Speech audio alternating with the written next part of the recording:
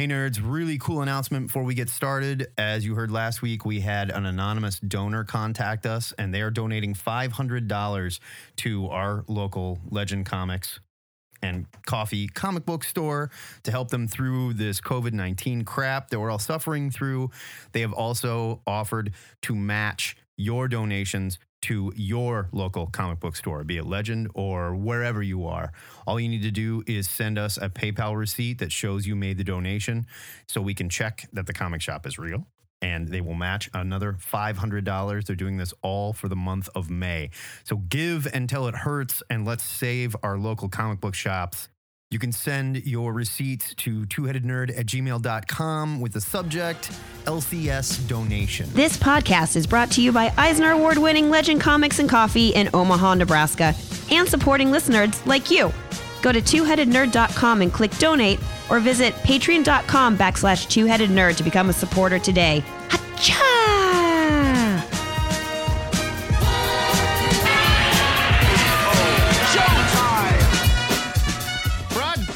From the Quarantine Ziggurat at Omaha, deep below the metro area. We are not leaving anytime soon because it's not safe, not just because of COVID, but there's all other manners of beasts and creatures down here that we have problems with. Yeah. And they're all dangerous. sick too. It is our pleasure to welcome you to episode 573 of the Two-Headed Nerd comic book podcast, Nerds. My name is Matt Baum. And I am the internet's Joe Patrick. This week, it's a celebration of Lady Power. That's right. As we shine our review spotlight on female heroes and creators. After that, it's up to the THN Sanctum Sanctorum, where we're going to tell you all about what we're reading next week. I'm going to give you a hint. It's fuzzy. Gross. Yeah, I know, right? And finally, I'm going to sit down with Legend Comics and Coffee co-owner David DeMarco to talk about LCS survival during COVID-19. But before we affirm our status as liberal snowflake crybabies in the eyes of comic skaters everywhere, let's share our SJW opinions of this week's Nerd News. Nerd news? Actually, you should be like, I believe the term nerd is not acceptable anymore, and we should just go with news. We're social justice warriors now.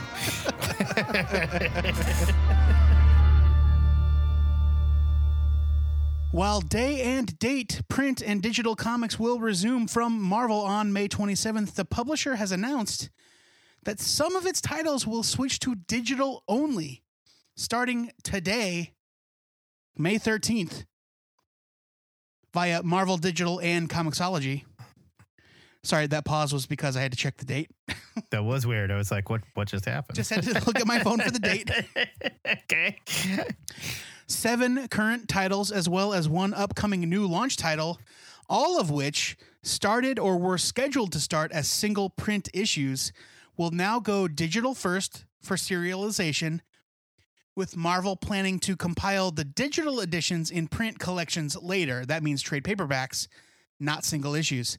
Yep. The 8 titles going digital first are the ongoing Ghost Spider and the limited series Ant-Man, Avengers of the Wastelands, Ravencroft, Star, Marvel's Spider-Man, The Black Cat Strikes from the Gamerverse, Hawkeye Freefall, and Ironheart 2020. Okay, so let's talk about that list real quick here, because none of these are huge sellers at Marvel. No, in fact, I would assume they are very low sellers. Yes, that's where I was going to go with this. And there's going to be people that are decrying this as the death of, the comic book and everyone's moving to digital and whatnot. I don't think that's what's happening here at all. So let's settle down, take a little breath, and really look at these titles. They don't sell real well. And Marvel... Yeah, I don't think that's it, though, man. I don't think anyone's going like, this is the end of comics. I think it's like, hey, I bought the first 4 issues of Hawkeye in print, and now I'm not going to get the 5th one? That's the next place I was going to go with that. Therein lies the bullshit, especially with something like 2020 Ironheart, which is part of a crossover. Yeah, exactly. I mean, that's weird. If anything, I don't think this is necessarily like Marvel making a push to push everything digital and no more paper comic books, but this is a weird place to decide to do this in response to I don't know if it's COVID or bad sales or a mixture of both or a global pandemic just seemed like a good excuse for these stinker books that aren't selling very well. I think if you want to cynically look at it, you can say that the pandemic was a good excuse to cut and run on these titles. Yeah. But that's certainly what it looks like. I do think it is a response to the idea that like not every shop is going to be up and open and available to sell. And so trying to put these out in print is going to cannibalize their already low sales. Absolutely. I think that's part of it too. Now, do we know, is any of this returnable at this point? I mean, if you've made because there's issues of this that are in reprint and whatnot, is this returnable? If they go, well, never mind, we don't want this shit since you're switching these other ones to digital? Well, I mean, I don't believe things may have changed, but typically books are only returnable if they are specifically made returnable by the publisher, or if the contents of a book that comes out are substantially different than what was solicited. Right. If a book starts and is canceled midstream, that's not really grounds for returnability. But I mean, if it's not coming out in print anymore, is it canceled? You know what I'm saying? Sure, right. Does it count? Right. Does it count as being canceled if they're putting it out digitally and then later in a trade? I mean, the obvious answer is no. Right. If I kill you and your ghost shows up and yells at me, you are still yelling at me. It's just your body's not here. Yeah, you know? Yeah. Right. Like if I'm in the Matrix, kung fu fighting and whatnot, but my physical body is just laying in a chair somewhere and doesn't do anything, have I been canceled? Exactly. Yes. Well, I like where you went with that metaphor. Thank you. Yeah. I mean, it's dumb. It's dumb and it's shitty. But at the same time, maybe this does lift some of the load off comic shops that ordered it and they weren't going to be able to sell it anyway because orders are going down and they don't know if they can reopen. I can kind of see both sides. I just think this is a weird place to do it in the middle of some of these series. Yeah. Yes, I agree. Ghost Spider was ongoing. They could have just said canceled. Right. Or now it's digital first, whatever. But the minis, minis sting. Better. Maybe that's even better for these books rather than just being like, nope, canceled. Tie it up, writer.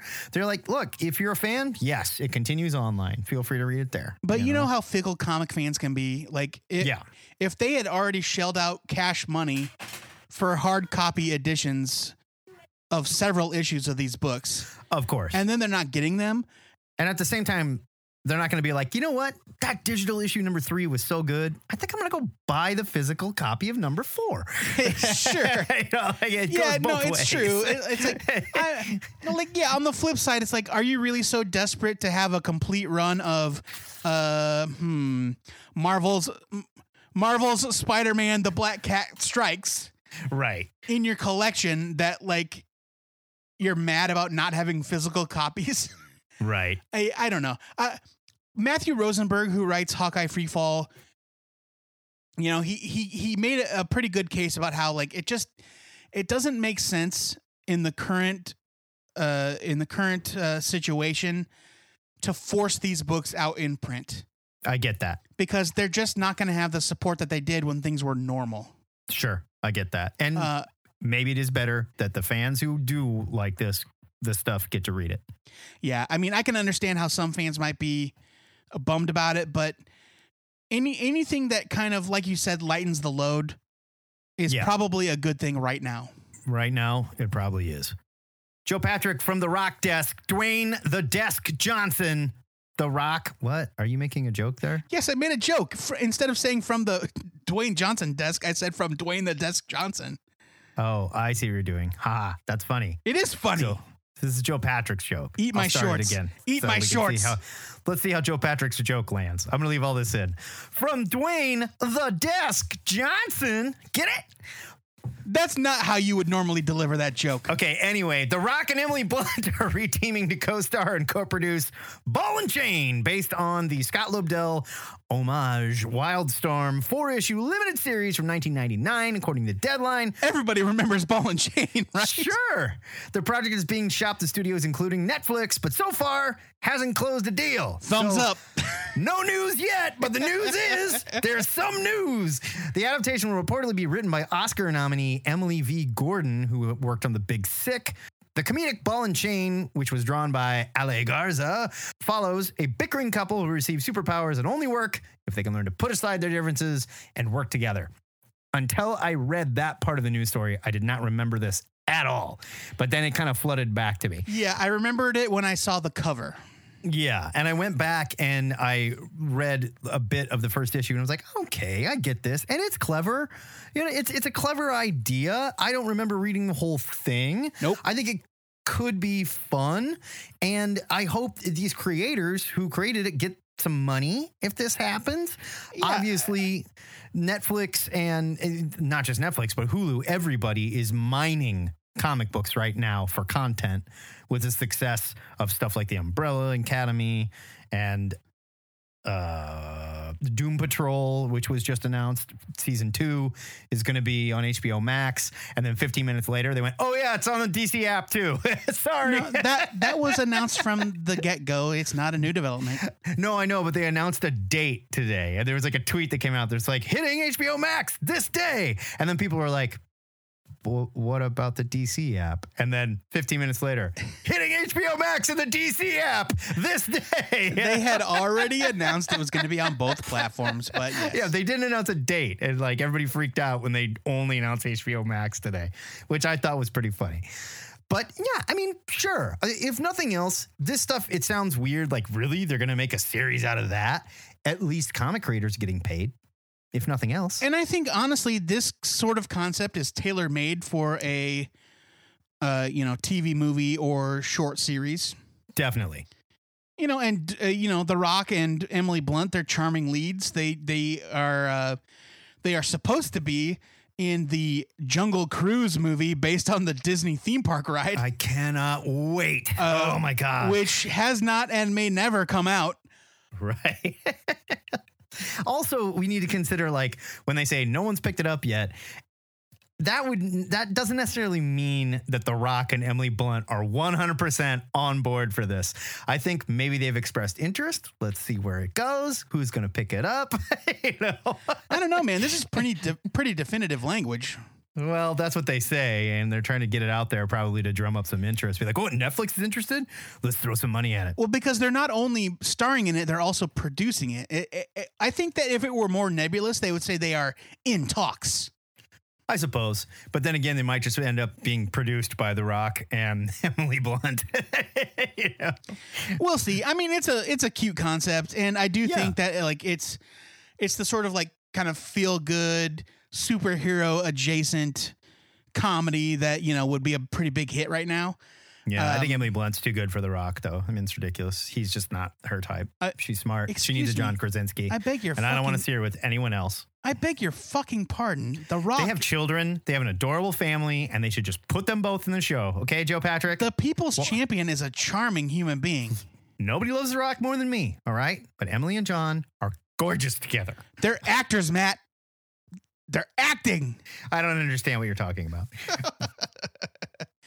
From the Vertigo Ain't Dead Yet desk, Robert Downey Jr.'s planned Sweet Tooth series adaptation has jumped from Hulu to Netflix. Netflix also announced the ensemble cast. Christian Convery, who is a wee baby child, will play the lead character, Gus, joined by James Brolin as the narrator. Others cast in the as-yet unspecified roles are Will Forte, Nonso Anozie, and Adil Akhtar. Nonso Anozie and Adil Akhtar don't make bad films. I mean, nothing against them. I've just never heard of them. No, they might be great. I've just never heard of them either. Back in November 2018, it was reported that Hulu had ordered a pilot from the RDJ-produced Sweet Tooth show, working with Warner Brothers Television, with Hap and Leonard co-creator Jim Mickle writing and directing. I don't know what Hap and Leonard is either. Hap and Leonard was a show that got a lot of publicity. Like, people loved it, and I tried to watch it, and like, I didn't think it was bad, but I also never really got hooked. I very much liked both actors that were in it, but like it just never roped me in. You mean know? both Hap and Leonard? Yeah, I liked Hap and Leonard in it. They good. both had good performances. It is unknown if Mikkel or WBTV will be involved in this new iteration of the project. We talked about this a while ago when it was first reported, and we were both just very happy that it's not a movie because Sweet Tooth is too big to be a movie. And I'm very, very happy that we're doing a TV series. Not to mention the fact that there's some major names behind it. Robert Downey Jr., I assume, doesn't put his name behind a project. Well, then again, we did just get that piece of shit Dr. Doolittle movie, I guess. Did that movie actually come out? It came out. And with a resounding thud. Yeah, nobody cared. But this should be amazing. Sweet Tooth is an incredible story that Joe and I have screamed about for years. Gut-wrenching story of a young human-deer hybrid boy navigating the perils of a post-apocalyptic world. Jeff Lemire wrote and drew it. All of these are still available from DC, although they might be coming out from DC Black Label now. I don't fucking know. Who knows? But go and read Sweet Tooth if you haven't. It is an incredible series. It was my first introduction to Jeff Lemire. I think probably yours too. No, I think I'd read some of his graphic novels, but yeah, definitely early Lemire. Man, incredible stuff. The most exciting news I think about this development is that Lemire took this opportunity to announce his plan to revive the series at DC. I love it. God, I love it. DC Black Label Sweet Tooth. Oh, I can't wait to see the deer kid's dick. Can't wait. Obviously, the original ran for 40 issues from The original ran for 40 issues from 2009 to 2013 through the Vertigo imprint, but Lemire has yet to detail specifics about the revival other than the title, Sweet Tooth: The Return.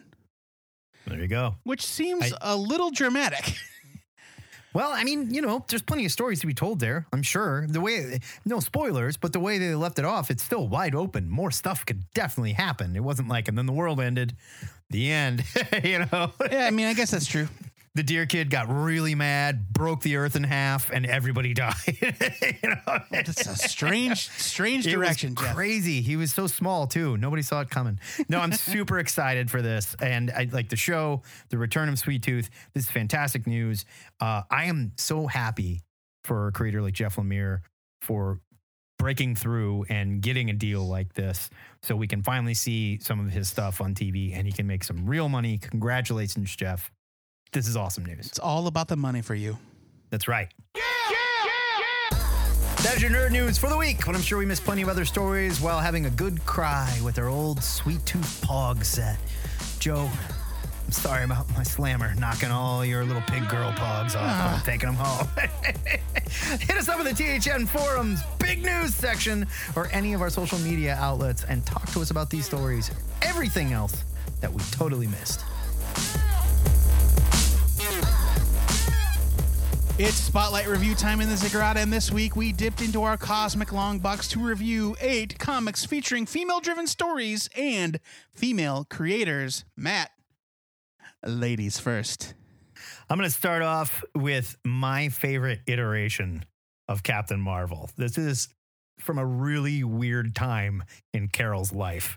She had just come off Avengers 10. You should probably annual. Announce the issue and the title before you get into it. I'm going to get there. Just right. give a little background to how she gets to where she is now. All right. Because she had just come off Avengers Annual number 10, where Rogue took her powers, right? And she was all messed up, so she starts hanging out with Professor X because Rogue is a mutant, and Professor X is like, I feel really bad. Let me help you out. She's lost all her memories. She set her memories that got sapped. She was also kidnapped by Immortus and forced to give birth to his son Marcus, who vaguely fell in love with her. That was before Rogue, though. That was before Rogue. But then, I mean, this is a traumatic time. So here we are in the pages of Uncanny X-Men 164, the first appearance of Binary from Marvel, 1982. Her story is so weird that somebody actually suggested that we feature her on a future installment of This Is Your Life.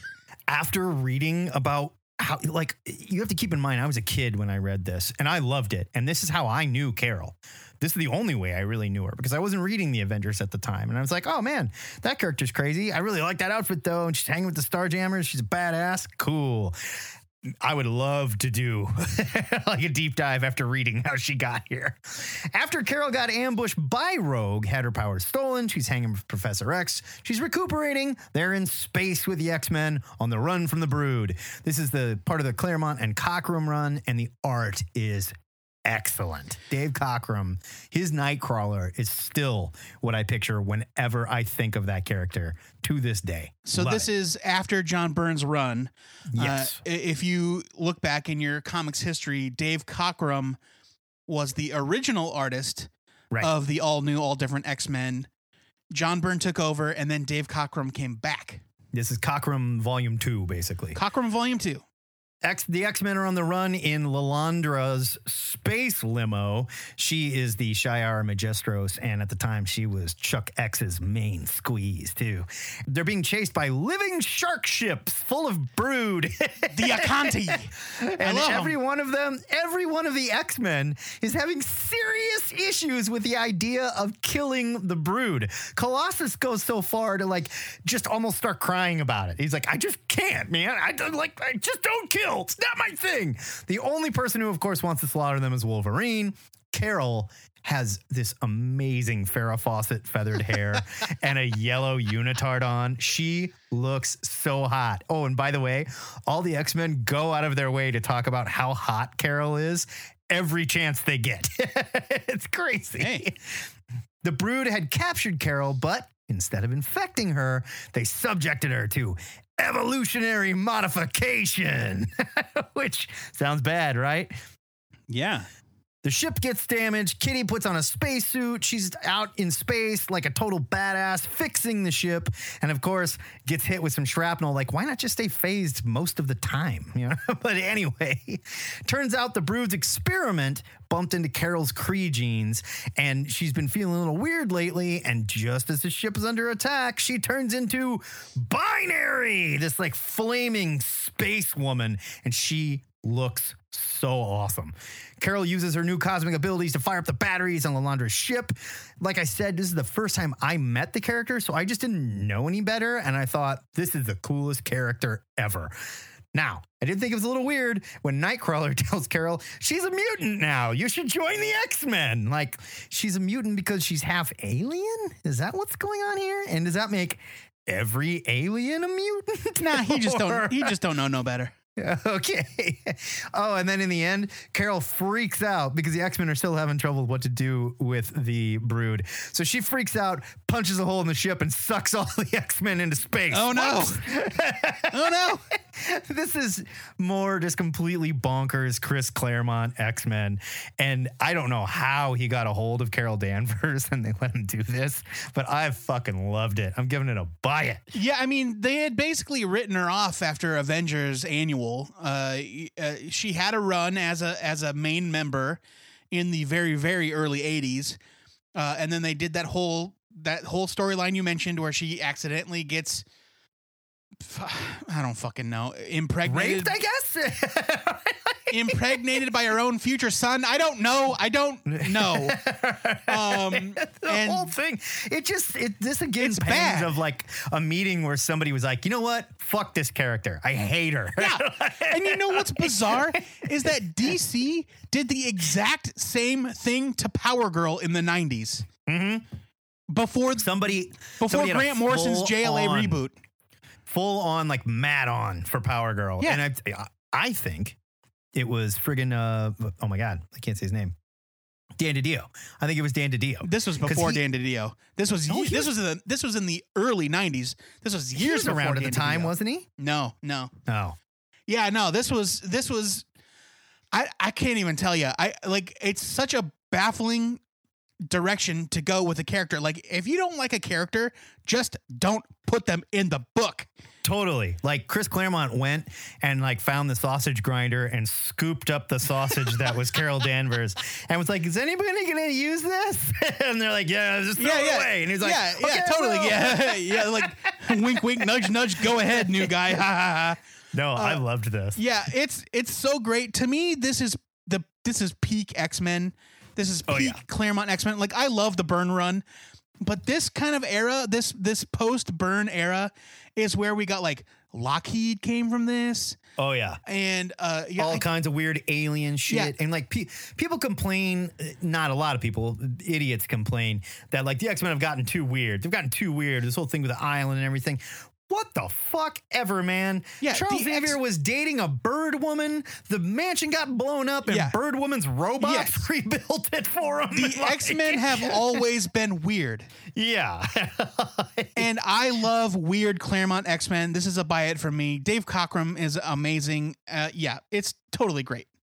My first review is of Lois Lane, #1 from DC Comics 1986. This is #1 of a 2-part limited series. The one-time quote-unquote Superman's girlfriend, Lois Lane, gets another crack at a solo series, and it is a hell of a lot more serious than the Silver Age nonsense you may have seen before. This story is a ripped-from-the-headlines tale of Lois investigating the kidnapping and death of a small child during the peak of the Stranger Danger era. I think in the back matter they even mention Adam Walsh. Yeah, they do. Yeah. This is a much different take on the character than what you might be familiar with. She's still a crusading reporter, but this is firmly set in the pre-Crisis era. Crisis on Infinite Earths was still going at this time, but it was before the Superman reboot. So this was a time when Perry White had kind of backed off, and he had delegated his role to different editorial staff at the Daily Planet, and they were not quite as enamored with Lois's shenanigans. The script by Mindy Newell, who has the distinction of being the first female writer of Wonder Woman, is a noirish delight, and it never fails to keep the reader engaged despite the lack of superpowered action. I was actually surprised by how much of a back seat Clark Kent takes in this story. He's on like 3 pages. Yeah, this is Lois's book, no question. And he's dating Lana Lang. It's clear that this subject was incredibly important to Newell. This is only slightly undercut by the excellent art by Gray Morrow, who never hesitates to get Lois undressed as often as he can. Oh, yeah. Oh, yeah. Lois Lane #1 was an excellent read about a serious issue, and it remains topical even today. I'm giving it a buy it. I had never read it before now. I didn't even know this was a thing before you picked it. And yeah, I gotta say, this Gray Morrow guy like draws in this very classic, almost like newspaper comic strip. Exactly. It reminded me of like an old-timey like Prince Valiant type stuff. Right, like almost. a serious newspaper comic strip art. Yeah, like it's really good. And a lot of the paneling is pretty like far ahead of its time, where like you've got angled panels that are sort of pointing and guiding the action. And you stuff. know what? It felt a lot like an old-timey romance comic without the romance. Kind of. Yeah, I'll give you that. No, this was great. And I didn't know they were doing stuff like this sort of daring with the Lois character at this time. I was totally impressed. It gets a buy it from me. All right, you fucking pervert. Let's get down to brass tacks. Look, we're going to talk about this. Yeah, we are. I read ElfQuest, Kings of the Broken Wheel, #1. This is from Warp Comics, 1990. Now, I didn't pick the first ElfQuest because I was sort of told this is kind of like just after ElfQuest had really hit its stride and was getting like crazy good. I got to say, a full 10 years after ElfQuest debuted, it hit its stride. It ran for a long time, Joe. Okay? Yeah. This, I have only read maybe a couple ElfQuest comics. It never did it for me. And I was always kind of freaked out about how the elves looked like little sexy little kids and stuff. But I got to say, the art here was really good. It was little kids are not sexy, Matt. I don't know how many times I have to tell you that. Maybe you're just looking at the wrong ugly little kids. I don't know what to tell you. That's fair. Wendy Pini has this very good animated, like classic sort of Rankin Bass style to her stuff that reminded me of like the old animated Hobbit movies and stuff. I mean, like this was really cool. Is that Rankin Bass? I thought Rankin Bass did the stop motion stuff. They did some of that too. Yeah. All right. Wendy Pini, she's also amazing at conveying emotion without like a single word. There's like this 3-panel thing where an elf is calling out this couple because you can tell he sort of knows that they're pregnant and they sort of know that they're pregnant, but no one's admitting it yet. And it really came off well. There's some great splash pages that look like those, almost like those old like coloring posters you would get with super vivid markers where you would like color a unicorn and like a volcano in the background. Like a Lisa Frank poster. Yeah, I mean, like very 80s fantasy. And there's some super cheesy fantasy dialogue here, but I mean, like, that kind of comes with the territory. I flagged some specifically because, like, I didn't really know what was going on. And there's the leader, the guy that is addressing, you know, the group. He's like, look around you, new star. From sun goes up, we wolf riders came. And from white cold land, where the palace of the high ones lies, come the go-backs.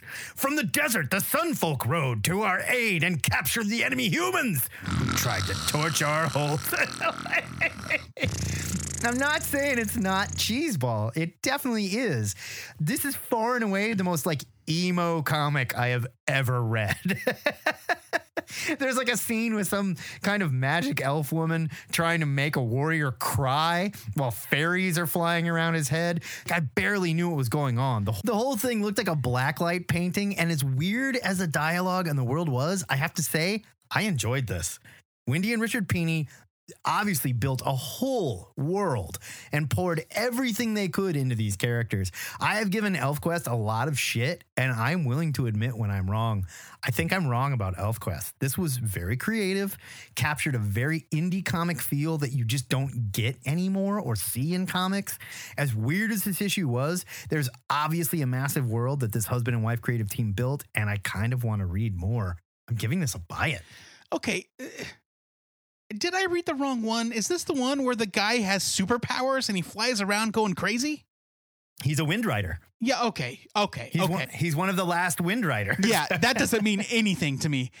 This is a #1 issue, and it is probably the least accessible comic book I have ever read. But this was also a #1 issue that we were reading. I mean, like the way that they told the stories, they were absolutely continuing stories. Hey, man. They were not interested. I don't care. Then you label it. Jump on. Then you start with issue 1, baby. Then label it ElfQuest 300. I don't. I came into this thinking, okay, there's going to be some setup. There's going to be some exposition where I learn about the tribe. Yeah, nothing. I could not keep any of the characters straight. I had no idea that ElfQuest had superpowered characters. Well, I mean, there was always magic and stuff like that. I mean, yeah, magic is one thing, but this guy's like flying around and shooting laser bolts like Firestar. That's part of his magic upbringing. Yeah, this was such a slog for me. I know that ElfQuest is a long-running labor of love from two beloved indie creators. It has its fans. I get it. I am not one of them. I have never been happier that I traded my ElfQuest comic on the bus in 3rd grade for Crisis on Infinite Earths #7. See, you could have been sitting here right now going, screw Crisis on Infinite Earths. No. ElfQuest. No. There is an alternate universe where Joe Patrick did not make that trade, and I guarantee you he is dead by now. Now he's at a Renaissance fair, and there's no pandemic, and Trump is not president, and the world is a better place. It's not worth it. It's not worth it. The art is very good. I agree. Like Wendy Pini was a very talented cartoonist. She drew the hell out of this. But I cannot give this more than a skim it because I legitimately struggled with every page. You're a monster. I'm sorry. I'm sorry, Patrick. I'm sorry, Patrick Kavanaugh. I failed you. Next up, it's Sensational She-Hulk #1 from Marvel Comics 1989. One of my favorite covers of all time. Yes, I remember seeing the ads for this comic where She-Hulk threatens to come tear up my X-Men issues. Yep. And being immediately intrigued because I knew that there had been a previous She-Hulk book in the late 70s, but I had only ever read the character in the Avengers prior to this. I did not discover John Byrne's FF until later. I was going to say that's where I met her. Yeah. John Byrne's cheeky script is delightful. It's full of some of Marvel's stranger concepts. The issue opens with Shulky testing her strength by lifting elephants at a nearby circus, like one does. Girls got to make a living. Come on. It's true. It may be odd to say this about a comic book that immediately opens with the removal of the main character's agency, as she is immediately hypnotized by the ringmaster. But She-Hulk #1 is really a celebration of the character's history and power.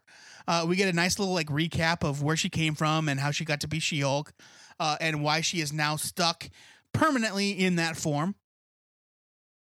And while she is certainly used by the circus to commit crimes, the story never felt exploitative to me, and she quickly recovers to save the day. Now, I've been a fan of John Byrne's art for nearly my entire life, and he is at the peak of his abilities here, aided by the inks of Bob Wyacek. Wycek. He's Polish. You can tell. Yeah. And the excellent coloring of Glynis Oliver. Byrne's run on this title is capital W weird, and it was from the very jump. From the fourth wall breaking to the celebration of Marvel's most bizarre characters, like the Circus of Crime and the Headmen. Oh, yeah. The goddamn Headmen. Sensational She-Hulk is a joy to read. I'm giving issue #1 a huge buy it. It's so much fun. Yeah, I bought these off the stand as a kid, I think, because I thought She-Hulk was sexy, and I just fell in love with this series. It was so great. Like Razorback shows up later on and shit. Razorback's like a main supporting character later on. God, this book is so fun. With that said, She-Hulk has never, ever had a good costume. Never. She's just wearing like a black onesie thing in this. Like, I liked her when she wore the FF outfit, I guess, but that was just an FF First of all, that's not true. Some of her costumes have been pretty good. Like which one? Like the purple and white one she wore during Dan Slott's run when she was on like Jeff Johns' Avengers. That's a good fine. It's a good costume. I would go on record and fight you on this one. This, I believe, is some of John Byrne's, not you specifically, but fight you, listener, you jerk. This is some of John Byrne's finest work, without a doubt. To me, the only thing that tops this is his run on the Superman reboot when he was inked by Terry Austin. That was also very good. His X-Men work is very, very good, but he only got better with age. And by the time 1987 hit and he rebooted Superman, that's some of the best artwork I've ever seen. After I read this, I went down to my collection to make sure I still had this full run, and I was going to freak out if I didn't. And I do. I love this book. Buy it for me as well. I did not remember until I looked at other issues in the series. I actually I owned an issue of this as a young lad. I think it was number 8 or number 10. It is the first time I ever saw the artwork of Brian Hitch. Oh, really? Yeah. No kidding. Yep. Huh. Okay. My next review is of Inuyasha, Chapter 1, from Shogakukan, 1997. This was also printed in the United States as like a Shonen edition, which like later became Shonen Jump and stuff like that. Inuyasha is a huge, massive, very, very famous, legendary anime / manga that I was aware of, but never really paid any attention to. And I've been told by several people, like, you would really like it. You should give it a read. I'm like, schoolgirl, Fox thing. I don't know. I was a little shocked, open it up, and immediately see very adult language. So I thought this was a kid's book. And now I forgot that these mangas at the time, the first like 6 or 7 pages would be colored, and then it would go to black and white. And the coloring is really good in this. The story opens in the past with this fox creature, main character, Inuyasha, getting shot by an arrow, but the shooter dies at the same time he dies and leaves this magic charm thing on Earth. right? Flash forward to 1997, we meet Kagome and her grandfather in his charm shop. He just happens to have that same charm in the shop. She's got a cute little cat named Buyo and a little brother, Sauta. They go to find their lost cat sealed up in a well, but instead, Kagome gets pulled in by a creature straight out of your worst Junji Ito nightmares. Yeah, I was not expecting that. It's like a pretty woman. Nope, she has shark teeth. Oh my God, she has 1,000 arms. Yeah, she's got like a weird scorpion centipede body. Yeah, it was really gross. Kagame gets pulled back in time, possibly into a different reality. I'm not really sure because I only read the first issue, but it's very Narnia style, where she finds Inuyasha and the adventure begins. Now, the creator, Rumiko Takahashi, is legendary for both her output and her drawing and writing abilities. Inuyasha is nothing short of stunning visually. I'm not a big manga guy, but I really enjoyed this, and I can see how readers could very easily get sucked into this feudal Japanese fairy tale. Really great classic manga art with amazing detail on the backgrounds. We pump up people that put out one issue a month with 23 pages, where Rumiko Takahashi was putting out small phone books every month. Yeah, it's like crazy this, what this output was. This first chapter was 34 pages, I think. And there are almost 800 chapters. Yeah, well, and it was only broken up for the U.S. because that's how we read comics. Because they came out when as shipped there. graphic novels. It was part of a big, huge first book. So I'm giving this a buy it. I really thought it was fun. You know, I was going to give it a skim it because it's like, I don't know what it is. I just couldn't really resonate with it. I'm so used to American comics working hard to give you reasons to relate to the main character.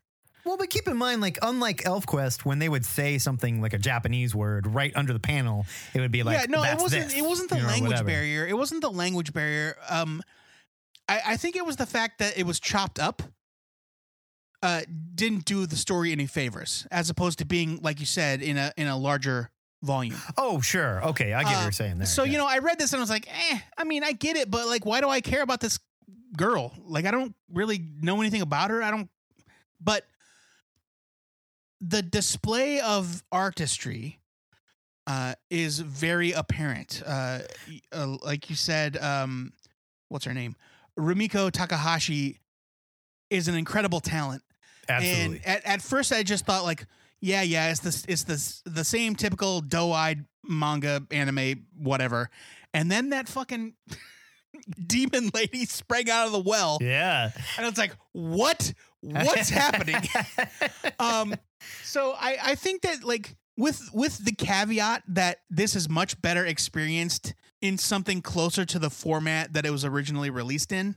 I also think this is geared towards teenagers, like Japanese, maybe like middle school teenagers. You know what I mean? And I get that. I just think that like with manga, format is key.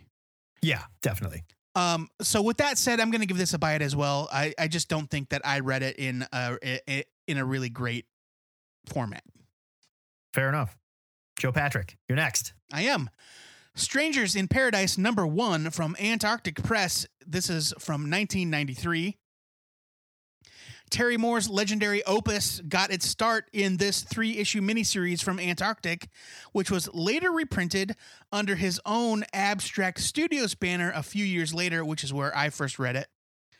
It's a tale as old as time. Francine and Kachu are best friends, hopelessly in love with one another, even if they don't both realize it yet.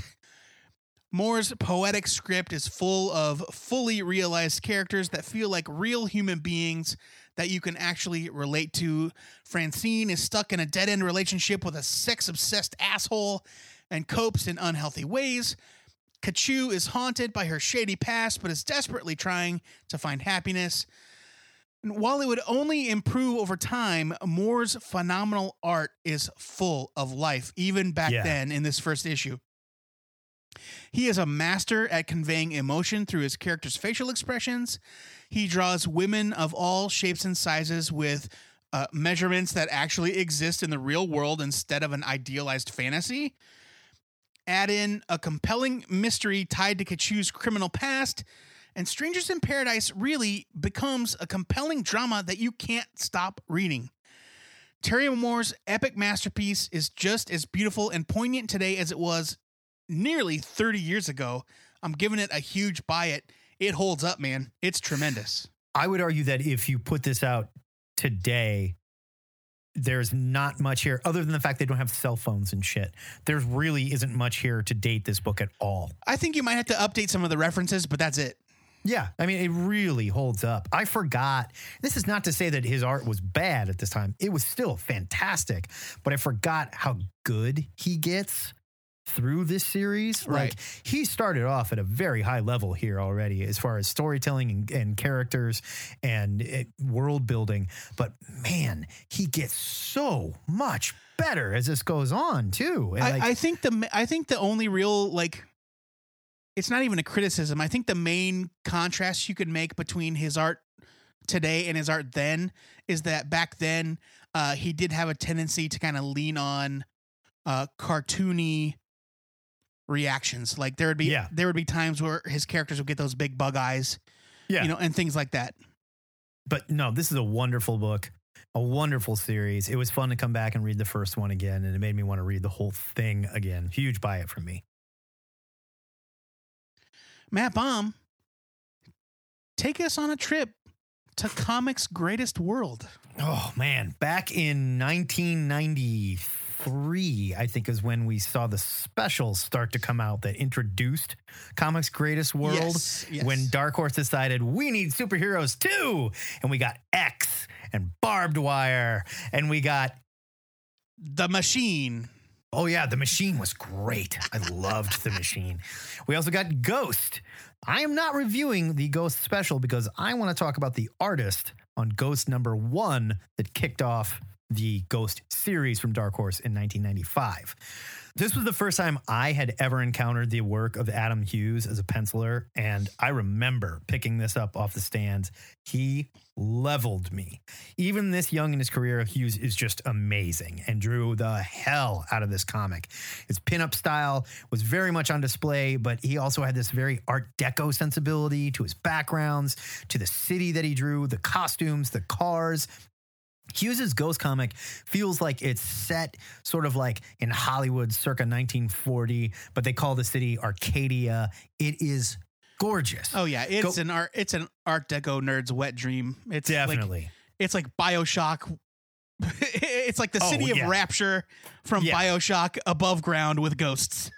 Ghost is the story of reporter Elsa Cameron, who was killed while investigating the shady side of Arcadia City and trying to rescue her sister from sort of the porn industry, I guess. She came back as a vigilante ghost, brandishing 245s and a very sexy costume. Eric Luke is the writer on the issue, and his script is very good. Ghost, Elisa, is trying to save her sister. She's pretending to be a naive hot girl swept up by this gangster guy in the beginning, but quickly proves she's way more than a victim and plays on men and her own good looks to get the information she needs. The ghost breaks up the pornography ring that's taking advantage of young women looking to be a star in Arcadia by having sex with mutants, I guess. There was something genuinely mean and nasty about Dark Horse's superhero line at that time that just didn't exist in the Big Two's comics. Like, they were dealing with real world stuff like underground pornography. Hughes only drew the first 3 issues of Ghost, but I stayed with the series until the end and loved it. There were other pencilers like Dougie Braithwaite that worked on this, and a very young Ivan Rice as well. It was these first 3 issues that got me, though, and I loved revisiting this title. I'm giving it a buy it. I had never read this before. I definitely remember, Wizard Magazine hyping the debut of Comics Greatest World. I bought them all. I bought all of them. I remember seeing, images from it. I remember Adam Hughes. It's weird that he did not also draw the first appearance. Do you know who drew the first appearance?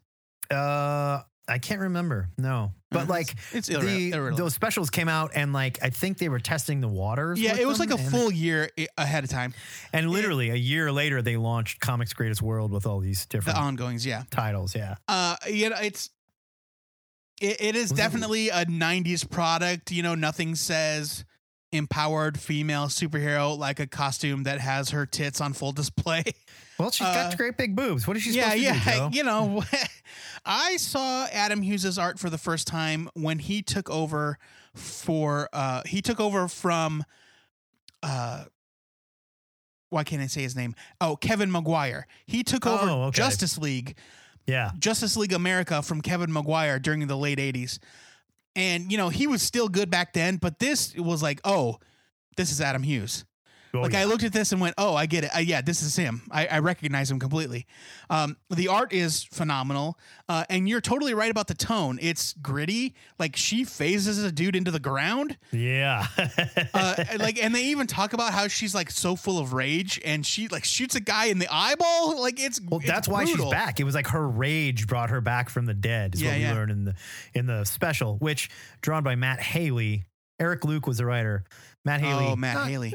Not the same caliber of artist, but I will say Ghost Boobs, much smaller in that book. Okay. I mean, I do like Matt Haley, but he's definitely not the name that Adam Hughes would become. No. Yeah, I liked this a lot. I was kind of surprised by how serious it was. But yeah, I'm giving it a buy it as well. I will say one thing about the design of the book. They chose such a stylized Art Deco font for the recap pages that it is almost impossible to read. Yeah. When I was looking, I was like, who wrote this? I was like, what does that say? Eric Luke. Got it. But yeah, this was really great. And, you know, I'd read more of this. I'm giving it a buy it. Joe Patrick, last one. Go for it. Last one. All right. It is Birds of Prey number 57. No, I'm sorry. That's wrong. It's Birds of Prey number 56 from DC Comics 2003. Birds of Prey was already a big hit when this issue came out, just following a long run by Chuck Dixon. I know this isn't the first time I encountered Gail Simone's writing, but I had kind of fallen off of Deadpool by the time she took over. This reminded me, though, that Gail Simone has always been great. She's got a real knack for dialogue, and her script reinforces the strong bond of friendship between Black Canary and Oracle. Like, if you look back at the early issues of Birds of Prey, especially the one-shots and the minis that came before the ongoing, Black Canary was like an employee of Oracle. Mm-hmm. And their relationship blossomed over time, and here they are like best friends. Yeah, it's cute. They're definitely besties. Yeah. Unfortunately, though I think he's really talented, DC could not have picked a worse artist for this run than I was Ed wondering Benes. when you're going to get to this part. Don't get me wrong. I think that he is a great artist. But his style leans way too much on cheesecake. Oh, yeah. Ed Benes. Now, here's the other thing, though. You have to... I have a feeling that DC was like, if we're going to get dudes to read a book full of girls. I'm not and look saying at the year. It was 2003. You know, they're like, they got to be sexy. They got to be. I want more. Now, here's the thing that kind of throws me off, though. I get it if you're going to draw Black Canary with big boobs. She's been drawing big boobs before. Fine. How many crotch shots do we really need in one comic? The art focuses so heavily on Black Canary's physical assets. I am looking at 3 crotch shots on one page. Yes. Yeah, it is like it's one thing. The next page, 2 butt shots. Yes, right. It's one thing for Canary to use her body to her advantage, sure, like she does at the beginning to tempt the Bertie Madoff stand-in.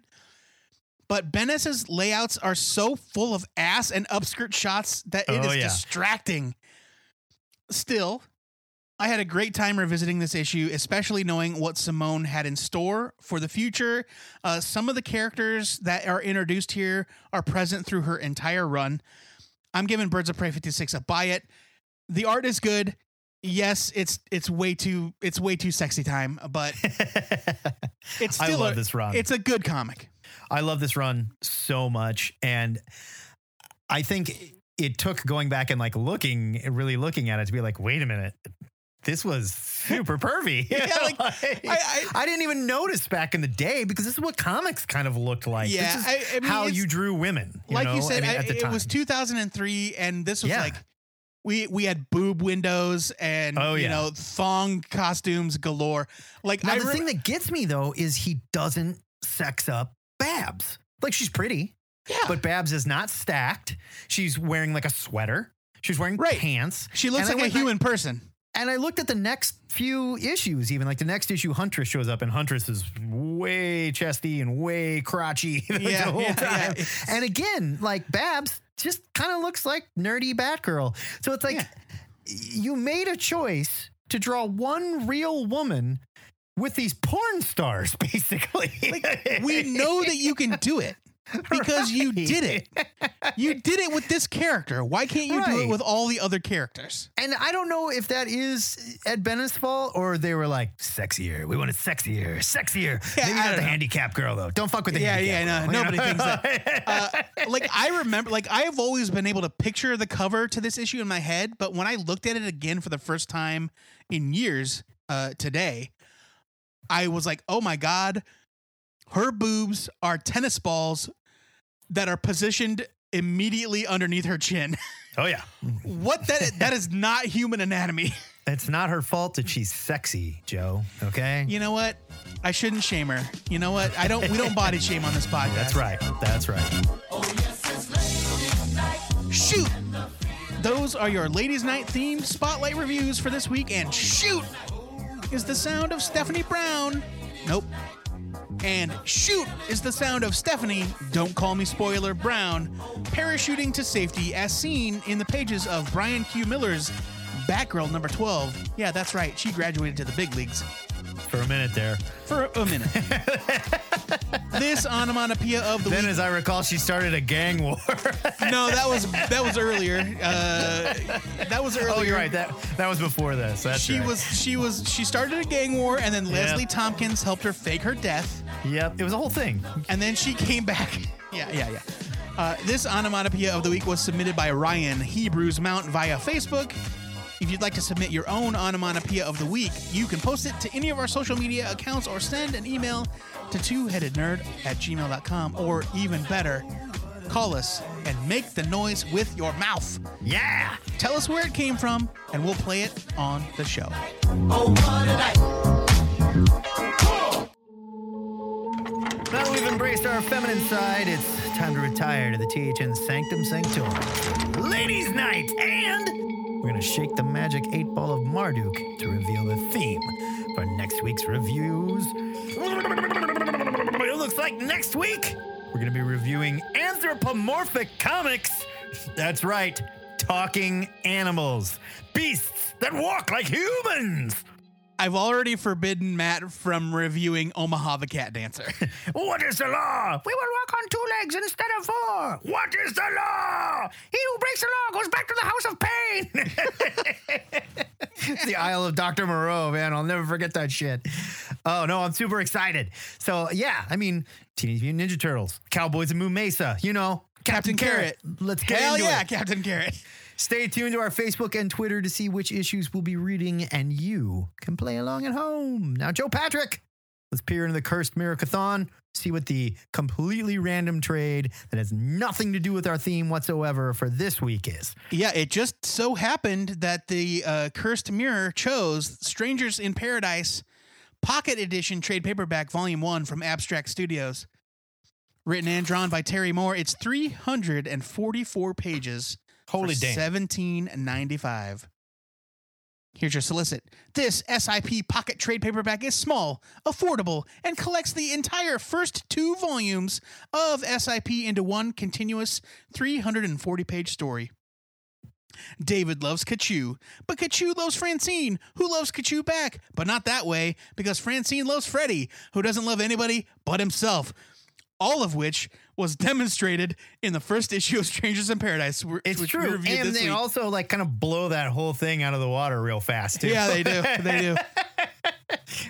Each pocket book features new cover art by Terry Moore and special spine art that gives this manga-sized collection a distinctive look on the shelf.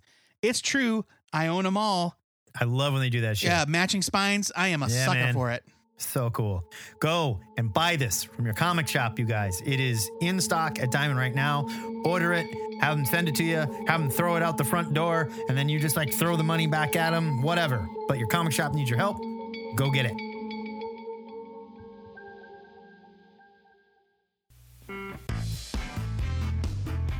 Speaking of comic shops that need your help, I am sure that you heard at the beginning of the show, but we have a mystery donor that is donating 500 smackaroons to Legend Comics and Coffee to help out with their downtime during the COVID crisis. They're also matching your donation to your local comic shop up to another $500. That's a total, for you math deficient, of $1,000. I'm going to have to check that. Yeah, it's true.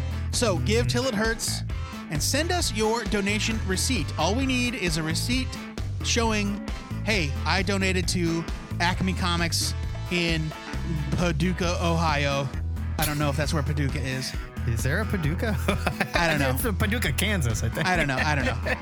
But it could not be more easy. And it doesn't have to be like $5, $10, $50. We're not talking about purchases. We're talking about donations. So send us your receipts and our donor will match whatever you give to Legend Comics and Coffee. This week, Matt sat down with Legend co-owner Dave DeMarco for our Gotcha Questions segment to talk about comic shop life during the pandemic. Take it away, boys. David DeMarco, welcome back to the Ziggurat. It has been a minute since you've been. It has been a while. Yeah. Happy to be back, though. Always happy. On really shitty, terms, but you are back. That is true. I am healthy, but isolated. But that's okay. We're here to talk about the fact that you are a perfectly intelligent, college-educated man who decided to buy a comic book store. And then there was a global pandemic that came and shut down comic book stores. How are things going at Legend Comics and Coffee? So they are ostensibly going okay given the situation, right? So Diamond ceased sending comics for a while. And that helps, right? That's a good thing. It's interesting because it's like you imagine what would happen if grocery stores didn't get any supplies for a while, but sure. People be buying soup. You have your dry goods. So I guess our dry goods are like back issues and trades that people still are catching up on. People also don't eat comic books, so that is also true. Comic books are not a necessity. We had that little dip, obviously, when nobody was really open or anything. And so what we've been doing is, in lieu of actually having like staff in the shop and helping customers, we've had people offsite going through that large collection that we have, and then helping us find things that are valuable that we can then sell online for the time being. That's really smart. That's great. Yeah. So we are still paying people. We wanted to make sure that anyone who wanted to continue working could work, and in an environment like our comic books are now in a warehouse that is not used. So it's like basically you're self-isolation at the warehouse. Nobody's coming in. Right. It's just you and the comics. And so it just, it is what it is. I find it kind of relaxing to go there and just go through old boxes and just pull out stuff. Were you able to qualify for the paycheck insurance and stuff like that? We did, yeah. Good. So good. That just came through. I think 3 days ago we got the official confirmation. The money just showed up in the bank today, and so our plan is, again, like going forward, we're going to have any people who want to come back on, whatever they want to do. We have, I think it's 8 weeks worth of however many employees working a full, 40 hours. That's great. That we can pay them. So, but now some people may wish to stay on unemployment because after that 8 weeks, we don't know what's going to happen. Right. So if that's the case, then we'll have to give some of that money back, which is fine. You guys are also in a position where you have a drive-through window, so it's a little different. You can still do some business, yes? Yes, and we've been doing that. Our coffee sales are fine. Good. And then people call ahead, and if they have a pull file, they just want whatever's in their pull. Sure. And usually what that means now, since we're not getting anything new, is they've been requesting back issues. So cool. We get emails all day, and people are asking for, like, do you have, I don't know, X-Men 104 to 108. I'm just trying to fill in some gaps. And we look, and if we do, we do it up, put them in the drive-through window, and they get a receipt, and they come in. They usually order a coffee to do that. Some customers have offered to help pay for other people's pull files. That's awesome. It's this whole thing of like the pay it forward where, sometimes pull file customers get, backed up or they're delinquent. Sure. And so it's a way of them, kind of helping even it out. And certainly I don't expect, look, I understand. If somebody hasn't been in a couple weeks to get their pull file, I understand. It is fine. We are not angry or anything like that. And if you can't, look, I get it. I don't know what will happen in all of this. To my understanding, this has not happened since 1918, right? This is a new as far as I know. situation. Yeah. I don't remember 1918 really well, but I remember it was bad. No. Right. To have the entire country shut down like this over a disease is, for my lifetime, unprecedented. And I know my mom never had to go through anything like this, and she was born in 39. So 100 years of, no, we don't have to shut down. Right. Maybe there were times we should have, like H1N1 or swine flu, but we didn't. And, hey. Well, that was all Obama's fault, though. He dropped the ball on that. So. Right. Yeah, he dropped the ball. Yeah. That's why we're all dead. Yeah. That's why I died. I remember dying, Anyway. But yeah, so we've got that going, going through the collection. We do have people working at the shop, like one person coffee side, one person comic side, to be able to run back issues to the thing or to sell coffee.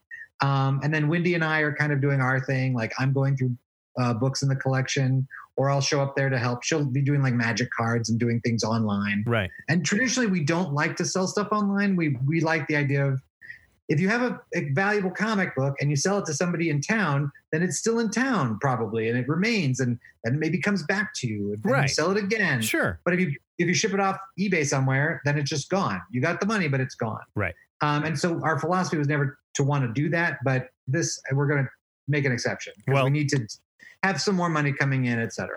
Have you seen any kind of like uptick in, obviously you said you didn't like to do as much online sales, but as far as even like people locally reaching out and saying like, all right, yeah, I'm looking for X-Men 108 through 112 or whatever.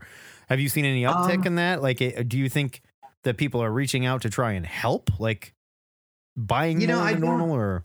I don't think so. It's certainly, it's more hands-on now. Like, I know when people are looking for back issues because they call and I have to find them. Right. But I'm sure that it's probably equivalent to, like, before, when somebody would just come in and they would wander around and then come up to the counter and I'd just be like, yep, find some comics. Sure. And it doesn't, sink in that it's, oh yeah, that's the same thing. Right. But again, comic books are the first ballast that would go in the case of an emergency, well, right? I understand. Of course. So, and if somebody, and honestly, if somebody wants to help, you don't need to buy comics from me to help. Like, there are other better things to do. I promise, like, we should be able to weather this storm. The fact that people do buy comics still, if I see somebody in the drive-thru buying comic books, and then instead of like, I don't know, buying bottled water or right. whatever else they can buy, then I'm thrilled and it makes me very happy. But I certainly would never want anyone to like we are not nurses or anything like that. We're just a comic store, right? Just hanging on, trying to do what we can.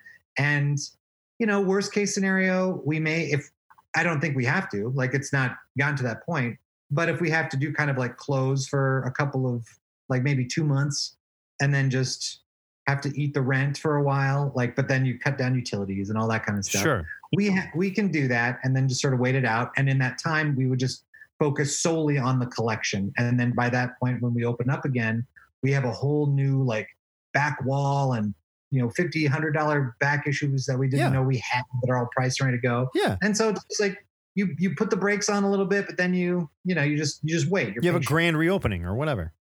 Yeah, we would. Yeah, something like that. Just some sort. We'd actually, I think, leaning towards like when all of this is for real settled down, when there's a vaccine, whatever. I am thrilled to have just like a big grand reopening celebration. People can come in, you don't have to wear a mask. We'll all kiss each other. Yeah. With absolutely. Yeah, full on, because we don't have to worry about it anymore. Woo. Yeah. So with DC and Marvel talking about starting to send out new comics again, have you guys talked about any type of schedule or reopening plan, or are you just playing it cool for now? Well, we've been getting the DC stuff has started coming. So that started last week. Mm-hmm. And really it was just sort of business as usual. We took anyone who had a pull file that had DC stuff on it and we put it away and had it out there. And if they called, it was ready to go. This wasn't through Diamond though. This is through like the weird side distributors. This is through Lunar Distribution, which is interesting. I mean, this is this is really the meat of the thing for like how the sausage is made. The exclusivity contract with Diamond has been broken. Yeah. Like DC broke it. We talked about that on the show. Like, how is Diamond not going to sue their pants off? There's no way they can, because this is like, ironically. So here's how I would look at it. In this world that we live in, you know, like the big company does something wrong. It dumps poison in the environment, right? You know, and then the little guy is like, I sue you. Like, no, we got all the lawyers, we got everything. Diamond, while a giant to me, the small comic book store, is a tiny little nothing to Warner Brothers, AT&T, and DC Comics. Right. So in this regard, their role is reversed. I could never sue Diamond to get some sort of satisfaction, of course, because I'm not powerful enough. Diamond, conversely, cannot possibly sue DC and Time Warner and AT&T, because who are you? We pay your fine. We do whatever. Like, you made a little tiny complaint. Oh, it's so cute. Oh, did you guys do this yourself? Like, oh. Right. I think the fact that it didn't happen already is just because there was no problem. Right. Like, fine, Diamond can do whatever they want to. You know, it didn't matter. And this is not me defending Diamond, by the way. I think they should burn Diamond to the ground. But at the same time, I do think it's kind of shifty and shitty that DC is going through some of these online retailers to get comics to people and giving them information and access to those customers in some senses. It doesn't sound like it's always happening, but. Right. I mean, the idea of this store in Omaha, my store, ordered 100 copies of this one thing. That's interesting, right? It's data that they could use. I mean, really be like a grocery store ordering food through Amazon. Right. You know, like. Or not just that, or Amazon turning to the people that bought the food from the grocery store and going, hey, you want a bigger discount than you get at the grocery store? Right. That's true. Yeah. You know, that's the scary part. And that may happen. I don't know. I've thought about this like from a philosophical standpoint, and it's more, I think about like Blockbuster, you know, and Blockbuster is like, I'm way too young to know what you're talking about. I'm sorry. The idea of like, Blockbuster rented movies to people, and you had a VCR, and this is what you did. And then Netflix came along, and that just went away. Yeah. And Blockbuster didn't change or didn't do anything with the times. They just sort of shriveled up and died. Nobody is entitled to do things the way they've always been done. Absolutely. If something changes, then it changes. If I get caught up in that, that's, it is what it is. That being said, thankfully, we're not Legend Comics and that's it. We are Legend Comics and coffee.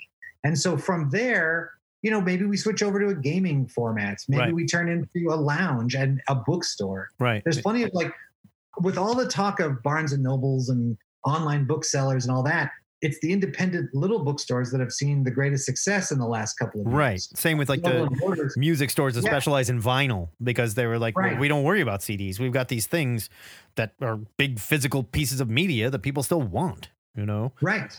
And I think comic books are like that, because vinyl is what, if you are a fan of music and want to collect music, vinyl is the way to do it. Yeah. It's the only way. Right. Yeah. CDs they're not collectible. They're just a way of having it. Right. Digital downloads you're not collecting anything. So comic books are the same way. That is your big art piece. It's an artifact. It might be worth something someday, etc. And even if it isn't, it's still the story that you like. Dave, thanks for coming on the show. I appreciate you talking about it. Pleasure. And like I said, we are running this campaign right now. If you guys donate to your comic shop, send us proof of that with, proof of address so we can prove it's a real comic shop. And our mystery donor is going to match your donations up to $500 to help Legend Comics out. So Dave, thanks a lot for coming on. And thank you so much. Good to talk to you. Not only a good comic shop owner, you're a good friend, buddy. Oh, well, thank you. Back at you. Minus the owner part. Yeah, I gotcha. Yeah, I don't know shit. Excelsior! Oh. That is it for THN 573. And next week, Joey, we might have to go back on some of that furry hate that I have been kicking out there into the internet. Until such time, give these nerds a new question of the week. I still think they're perverts. Don't get me wrong.